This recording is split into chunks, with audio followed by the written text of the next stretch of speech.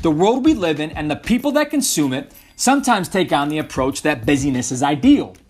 Companionship is always needed, and time away from even our closest friends can be detrimental to our well-being. At different times, these situations are always welcome and very much needed.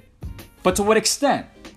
If we are always around others and constantly in motion, where do we find time to improve upon ourselves and develop greater value that we can bring to the table? To provoke further thought, let us consider this quote from the book Walden. It goes like this: "Society is commonly too cheap. We meet at very short intervals, not having had time to acquire any new value for each other." Now, in accordance with this quote, I am not suggesting that there is any one specific way in which we should be spending our time.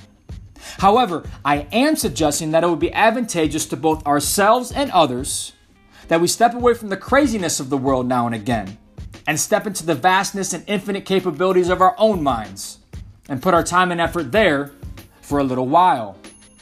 Some ways in which we can take part in this practice may be by reading, praying, working out, meditating, or even writing, amongst many others.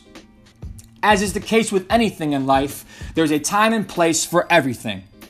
It is great fun to go to a party, go golfing with friends, or sit down with the family and watch a movie.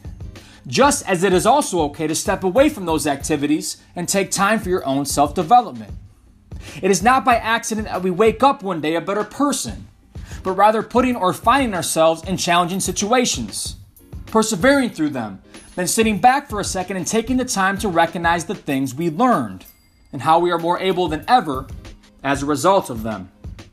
I challenge us this week to spend some purposeful and set aside time for ourselves so that when we do find ourselves in the presence and company of our friends and loved ones, our value will be that of great proportions.